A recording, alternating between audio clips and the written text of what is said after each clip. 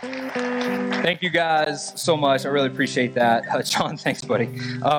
Really excited to get to share with you all today. John encouraged me to start off by just telling you a little bit about my family, and I'm excited to do so. Love them so very much. So we'll throw up a picture real quick. You'll see my beautiful bride. That's her right there. That's Jessica. We've got her down in the front row, nice and uncomfortable in the front row this morning. And you'll notice she won the picture battle on which picture to take, because I look like I've lost all of my hair in this photo, but she looks stunning and gorgeous. That's my wife of 8 years now.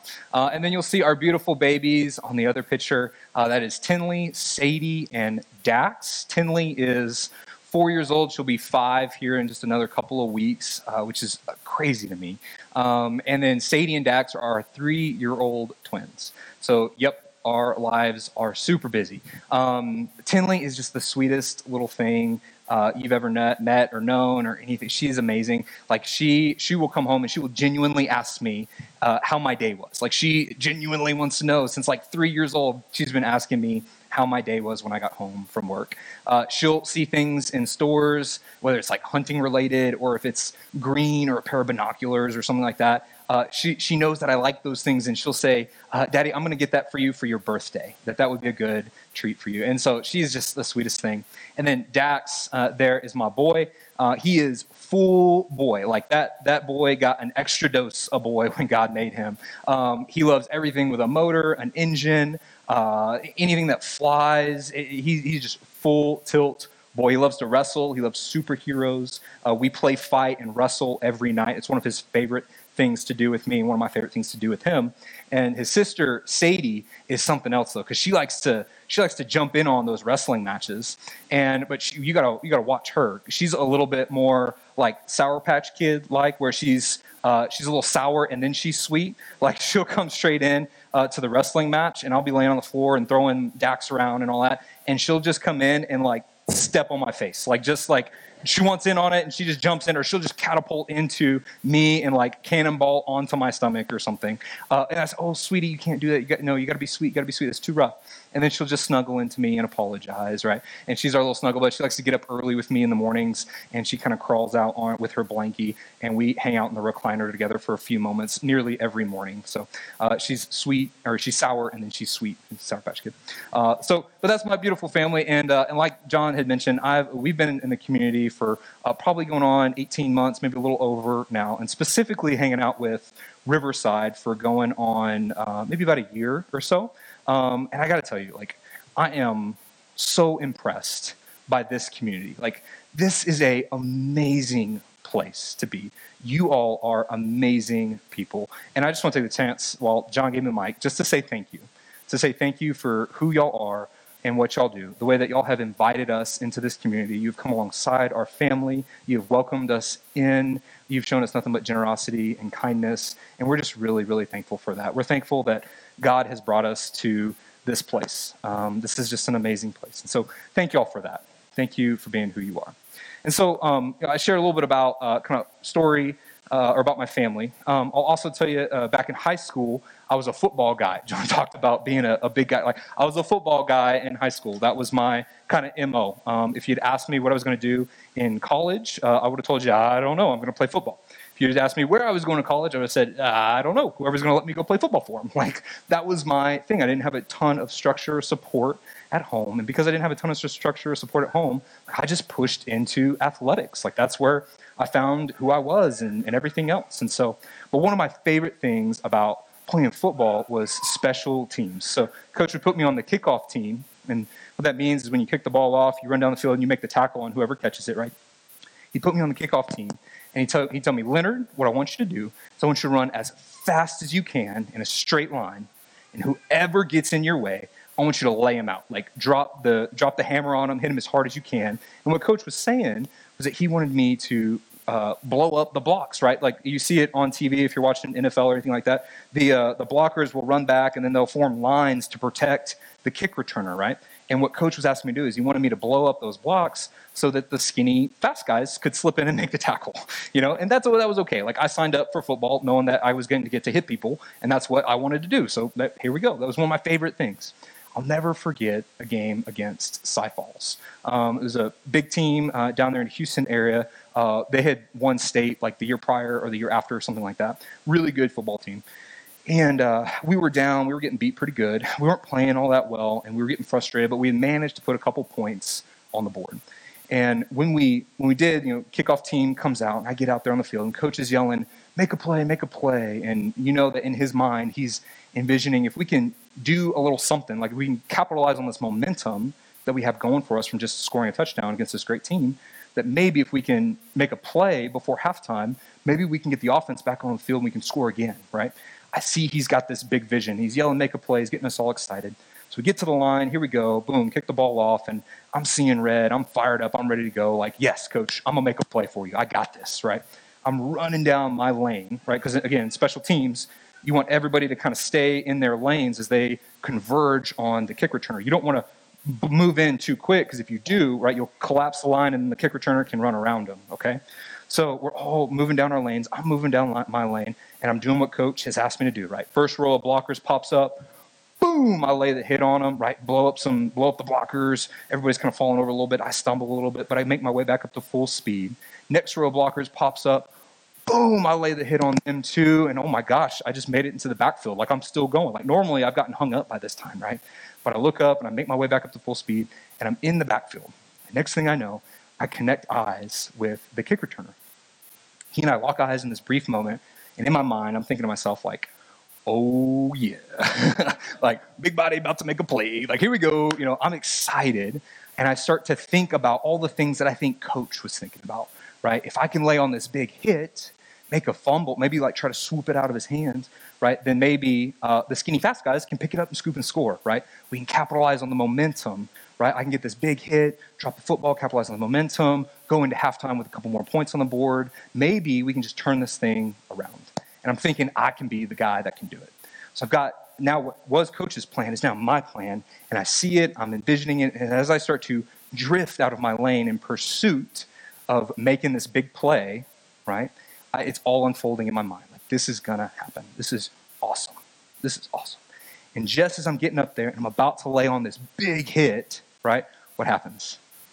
Boom, I get ear hold. Like, and I'm talking like the type of hit where like my feet left the earth, like ear hold. Like I went, and that's where they put the helmet on the side of the head, right? And I went into orbit. Like I got hit so hard, right? Next thing I know, I hit the ground and I'm looking up and seeing stars like Wile E. Coyote. And I have no idea what just happened, but I just got knocked out by something I never saw coming. When I look back at that story, I can see that I got really excited about making a play. I got really excited about this really good thing. Like making a play is a good thing, right? Like that's awesome. And I wanted to do that. Like I was excited about it, and I started to drift out of my lane in pursuit of this good thing, of making a big play. And in doing so, I forgot that there are 11 other guys out on the field looking to take me out. Like, I forgot that I had a job to do, and I drifted, and because of that drift, I got ear-holed and leveled and knocked out of the play, right? And how often is that true, that in our lives, that in the midst of a busy season like this one that we are going into now, right? Like we're all gearing up and preparing for back to school stuff. So teachers are firing up, they're getting ready. Kids are firing back ready, getting up and going now. We got soccer practices in the evenings with the kids. Like all of these really great things are coming up. Like maybe you're pushing into ministry this season, right? With the youth stuff popping back up. Maybe you're pushing into work this season. All of these really good things. How true is it that in the midst of these good things in the busy seasons, that we can start to drift a little bit? I see that this is true in my life, and I see that it's kind of a thing that I struggle with on a regular basis, if I'm being really, really honest. Like, I'm a get-it-done kind of guy, and I'm a, pick myself up by my bootstraps. Like, I lean into busy seasons, and I get stuff done when it gets busy and hard, and I go from the next thing to the next thing to the next thing. And then when I slow down enough to think about it and reflect, I see that I have drifted away from the right thing, from investing time in my relationship with Jesus, that I have drifted away from those right things because of the good things. And those good things are still good. Like, those are really, if your family is like mine, like we've got a ton of stuff popping up and coming up for us this season. Like, and we even have a list of the things that we missed last fall that we don't want to miss this fall. Like, these are really good things that we should be excited for. But how often do those good things, and how easy is it for the good things to cause us to drift and pull away from the right things? And so my big prayer for us today is that we would be encouraged with a few things to remember as we get ready to go into this really busy, crazy time in our world, to help us avoid getting so focused on the good things that we drift away from the right things. So to start off today, we're gonna stand together here in just a moment and say the Shema. It is something that is a tradition of this church. We're going to say the first few lines in Hebrew. If you're new or visiting and this is different for you, that's okay. I would just challenge you, embrace it as one of those special family traditions that is unique to us, but it's something that helps us prepare our hearts for worship. And when I was new and visiting, like, this is something that caught me off guard too. But I would challenge you, don't let it catch you off guard. Instead, just embrace it as one of those unique family things. And so if you will, please stand with me and let's say the Shema together. Shema Israel, Adonai Eloheinu, Adonai Echad. Hear, O Israel, the Lord is our God, the Lord alone. Love the Lord your God with all your heart, with all your soul, with all your might. And love the neighbor as yourself. Amen. Thank you. You can have a seat. So the first thing that I want to encourage us with today is that as things get busy, we have got to remember to fill up with the Father. My buddy drives an F-350. He just recently upgraded, and that is an impressive vehicle. Like, that thing is really sweet. It has a 48-gallon tank. He can go 700 miles before filling up. Like, that's insane, right? I think it even gets like 18, 19 miles to the gallon, plus or minus. Like, that's what my Tacoma gets when I'm really pushing my Tacoma. Like, that's impressive, right? But the reason why he got the truck, the reason why he has an F-350 is because he hitches a 20,000-pound trailer to it every single week, and he pulls it across the state. And on the summer months, they go out and travel the West and all that stuff. It's really awesome. So you better believe when he hitches the 20,000-pound trailer to that truck, like, some things change, right? We go from that 18, 19 miles per gallon to like 6 or 7, he goes from having to fill up once every 700 miles to filling up like significantly more often. And isn't that true in our life, that in the midst of busy seasons, like when we're towing and pulling heavy loads, when we got a lot going on, isn't it true that we need to fill up more often? Because what happens if we don't? If we don't fill up just like that truck, when he's pulling and he's only running 6 or 7 miles to the gallon, if he tries to fill up like he was not pulling, right, he's going to end up broke down out of gas on the side of the road, right? And the same is true for us in our lives, that when we are pulling a heavy load in the midst of busy seasons, we have got to remember to slow down and fill up with the Father. We see this in Scripture. Jesus sets an incredible example for us as his ministry gets bigger and bigger. As he is reaching more and more people, he has to, we see him that it's a more and more regular thing for him to slow down, and he seeks silence and solitude to go be with the Father. If we look at Matthew 14, 22, 23, if you got your Bibles, I encourage you to open up to that scripture. If you're taking notes, pull out those pens and get ready. 14, 22, 23. Immediately after this, and what this is Jesus took 5 loaves of bread and 2 fish. This is he just gets done doing this incredible miracle where he takes 5 loaves of bread and 2 fish, and he blesses them, and he multiplies them, and he feeds over 5,000 people. That's what this is in this scripture. So after this big miracle, Jesus insisted that his disciples get back into the boat and cross to the other side of the lake. While he sent the people home. After sending them home, he went up to the hills by himself to pray. Night fell, and he was there alone. Here we see Jesus after this big miracle. What does he do? He sends the people home and he steps away from his disciples. Some of the most important people in his world at the time, the people that would later carry the gospel to the nations.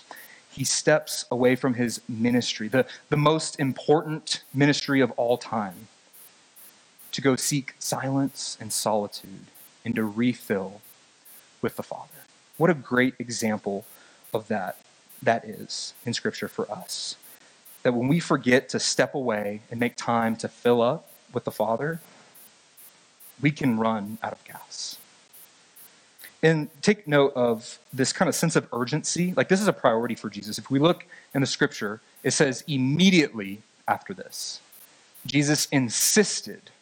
Like, there is a sense of urgency about this verse. Like, this was a priority for him. How often do we go in our lives from one big thing to the next, to the next, to the next when things get busy? Here we see Jesus slowing down after this big feat, this big miracle that he has just performed. But he prioritizes the slowdown to go connect back with the Father. If I'm being honest, like, this is one of the quickest ways I drift in my life, in my walk, is that when things get busy in my world, I mentioned it, I push into that busyness and I can stop and I can lift my head up and realize that I have only had a handful of quiet times, or I'm like, when I say quiet time, I mean like intentional quiet times with Jesus over the course of, the few weeks that it's been crazy and busy. Like, this is the quickest way for me to drift off course. And isn't that true that when our lives get busier, when the load gets heavier, we have to prioritize filling up with God, or else we're going to end up out of gas and broke down on the side of the road. So I'm going to pray this season that as we're blowing and going everywhere, that every time you stop to fill up your vehicle, I'm going to pray that moment would be a reminder for you to ask God to also fill you up. During those few small minutes of pumping gas, right? Instead of going in to grab Kit Kat bar, or whatever the case may be, instead of going in to grab the Red Bull, right? That you sit tight on that tank and that you would pray for God to also fill you up. That would be a reminder and an encouragement for us to remember to slow down enough to fill back up with the Father. Second point I want to make today that I'd like to share with you guys is that we can't do it alone. When the seasons get busy, when the seasons get hard, we can't go at those seasons alone. And we're going to look at King David's drift briefly in 2 Samuel 11, if you want to turn there. I'm not going to read this verse for verse necessarily. I'm going to paraphrase it for us, just so we're not going through 30 verses up here. So we look at King David.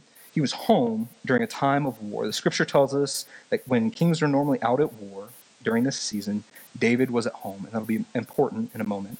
David saw a beautiful woman bathing from the roof of his palace. He sent someone to find out who she was, and he was told that she was the wife of Uriah, one of his senior men. And he sent his messengers to get her, and then he chose to sleep with her.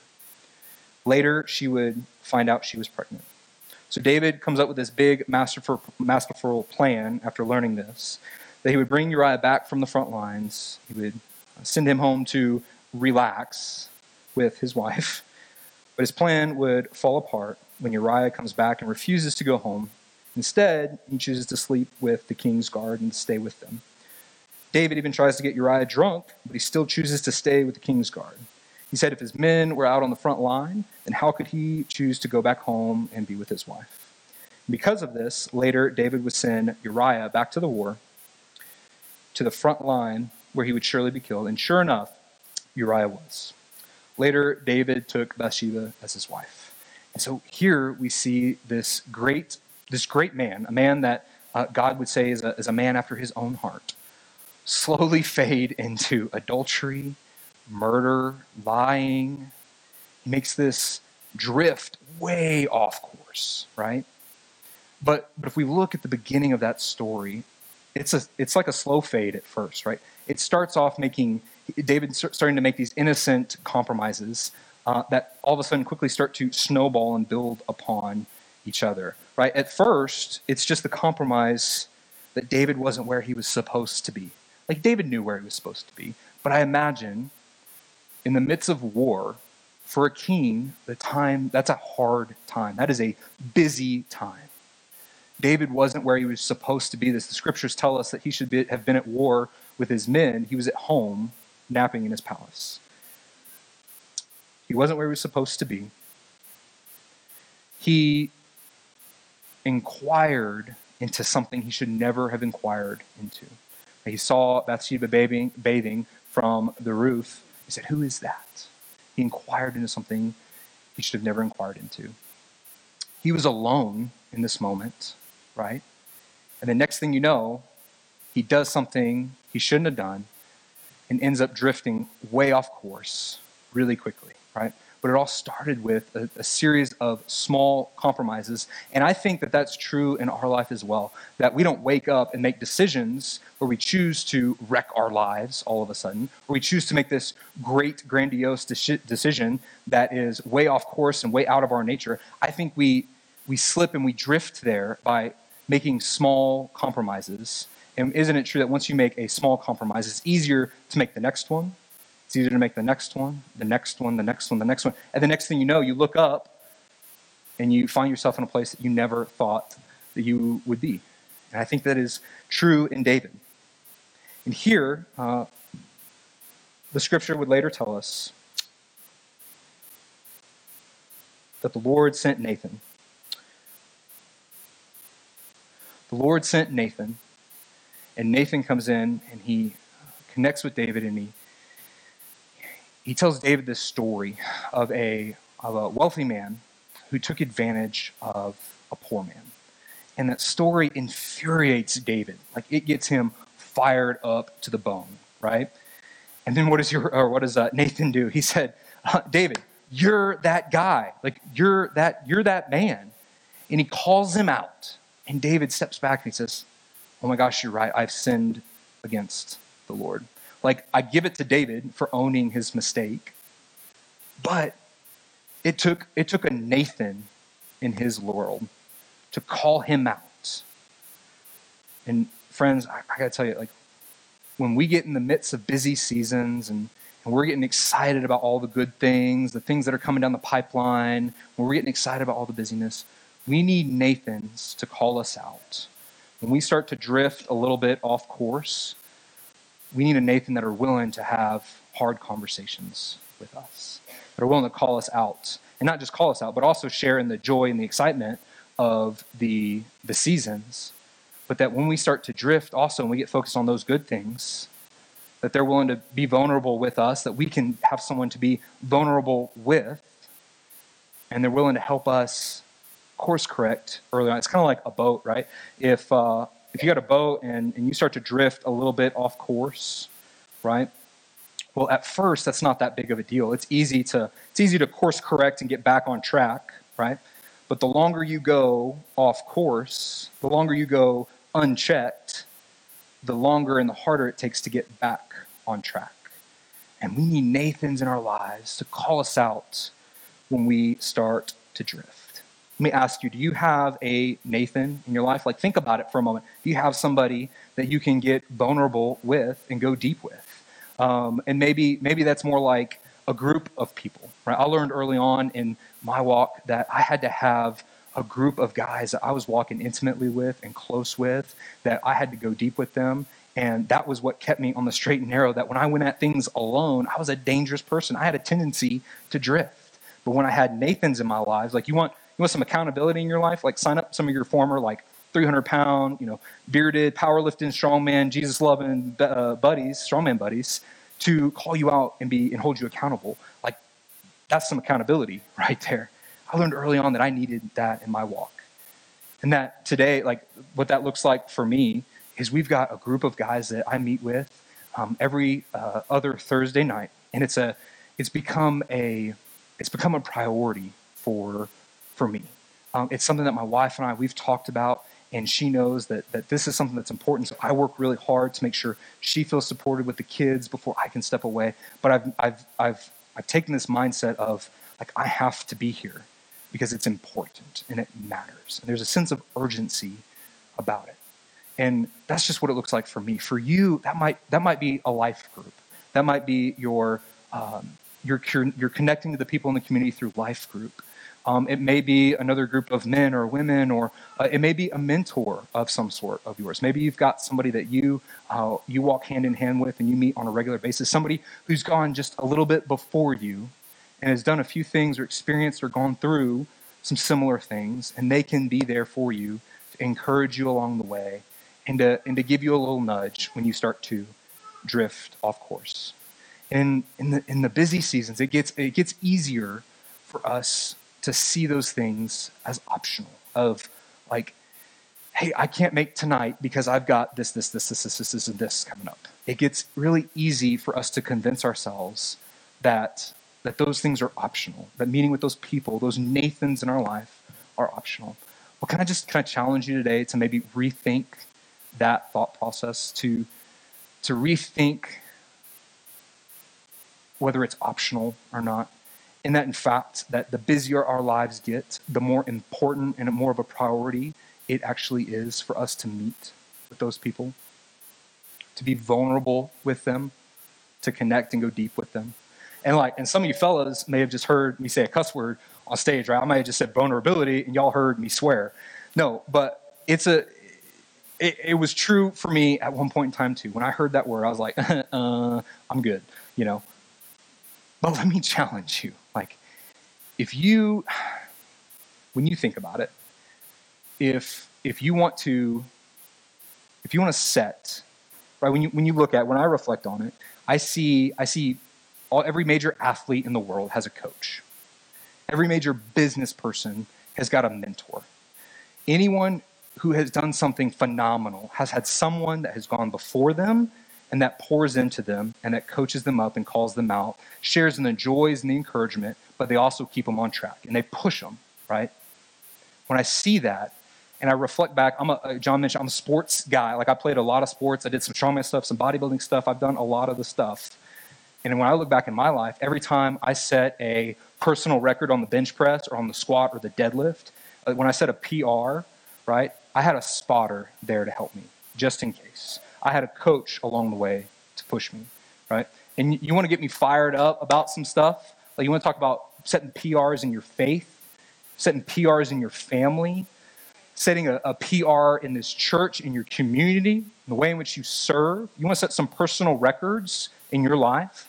You need a Nathan.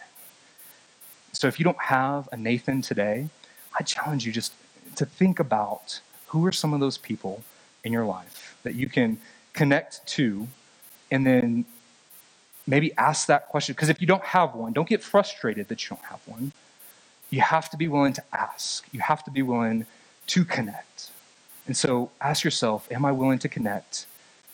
And if the answer is yes, pursue someone that has maybe gone just a little bit before you and who can partner with you and share in the joys and the encouragement of the busy seasons, but also call us out when we start to drift in the midst of the busy seasons.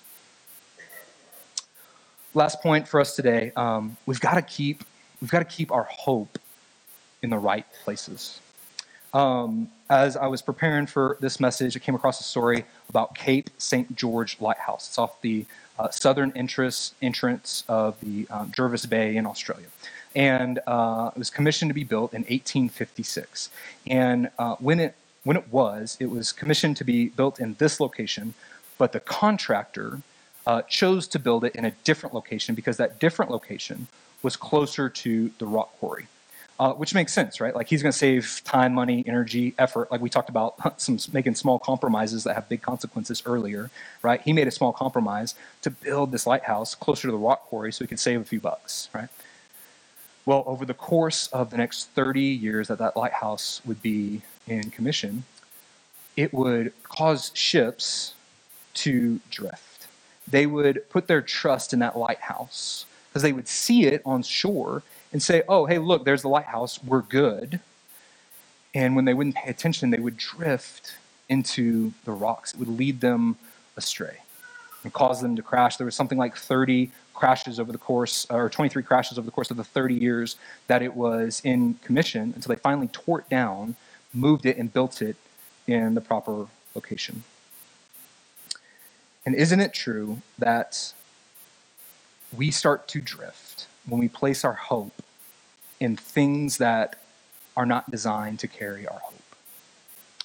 That when we put our hope in even seemingly good things, right? Like when we're hoping in health or family or work or the next promotion or in our kids' performance, whatever the case may be, these good things, right? Isn't it true that we start to drift off course when all of our hope lies in these things that were never designed to carry the weight of our hope?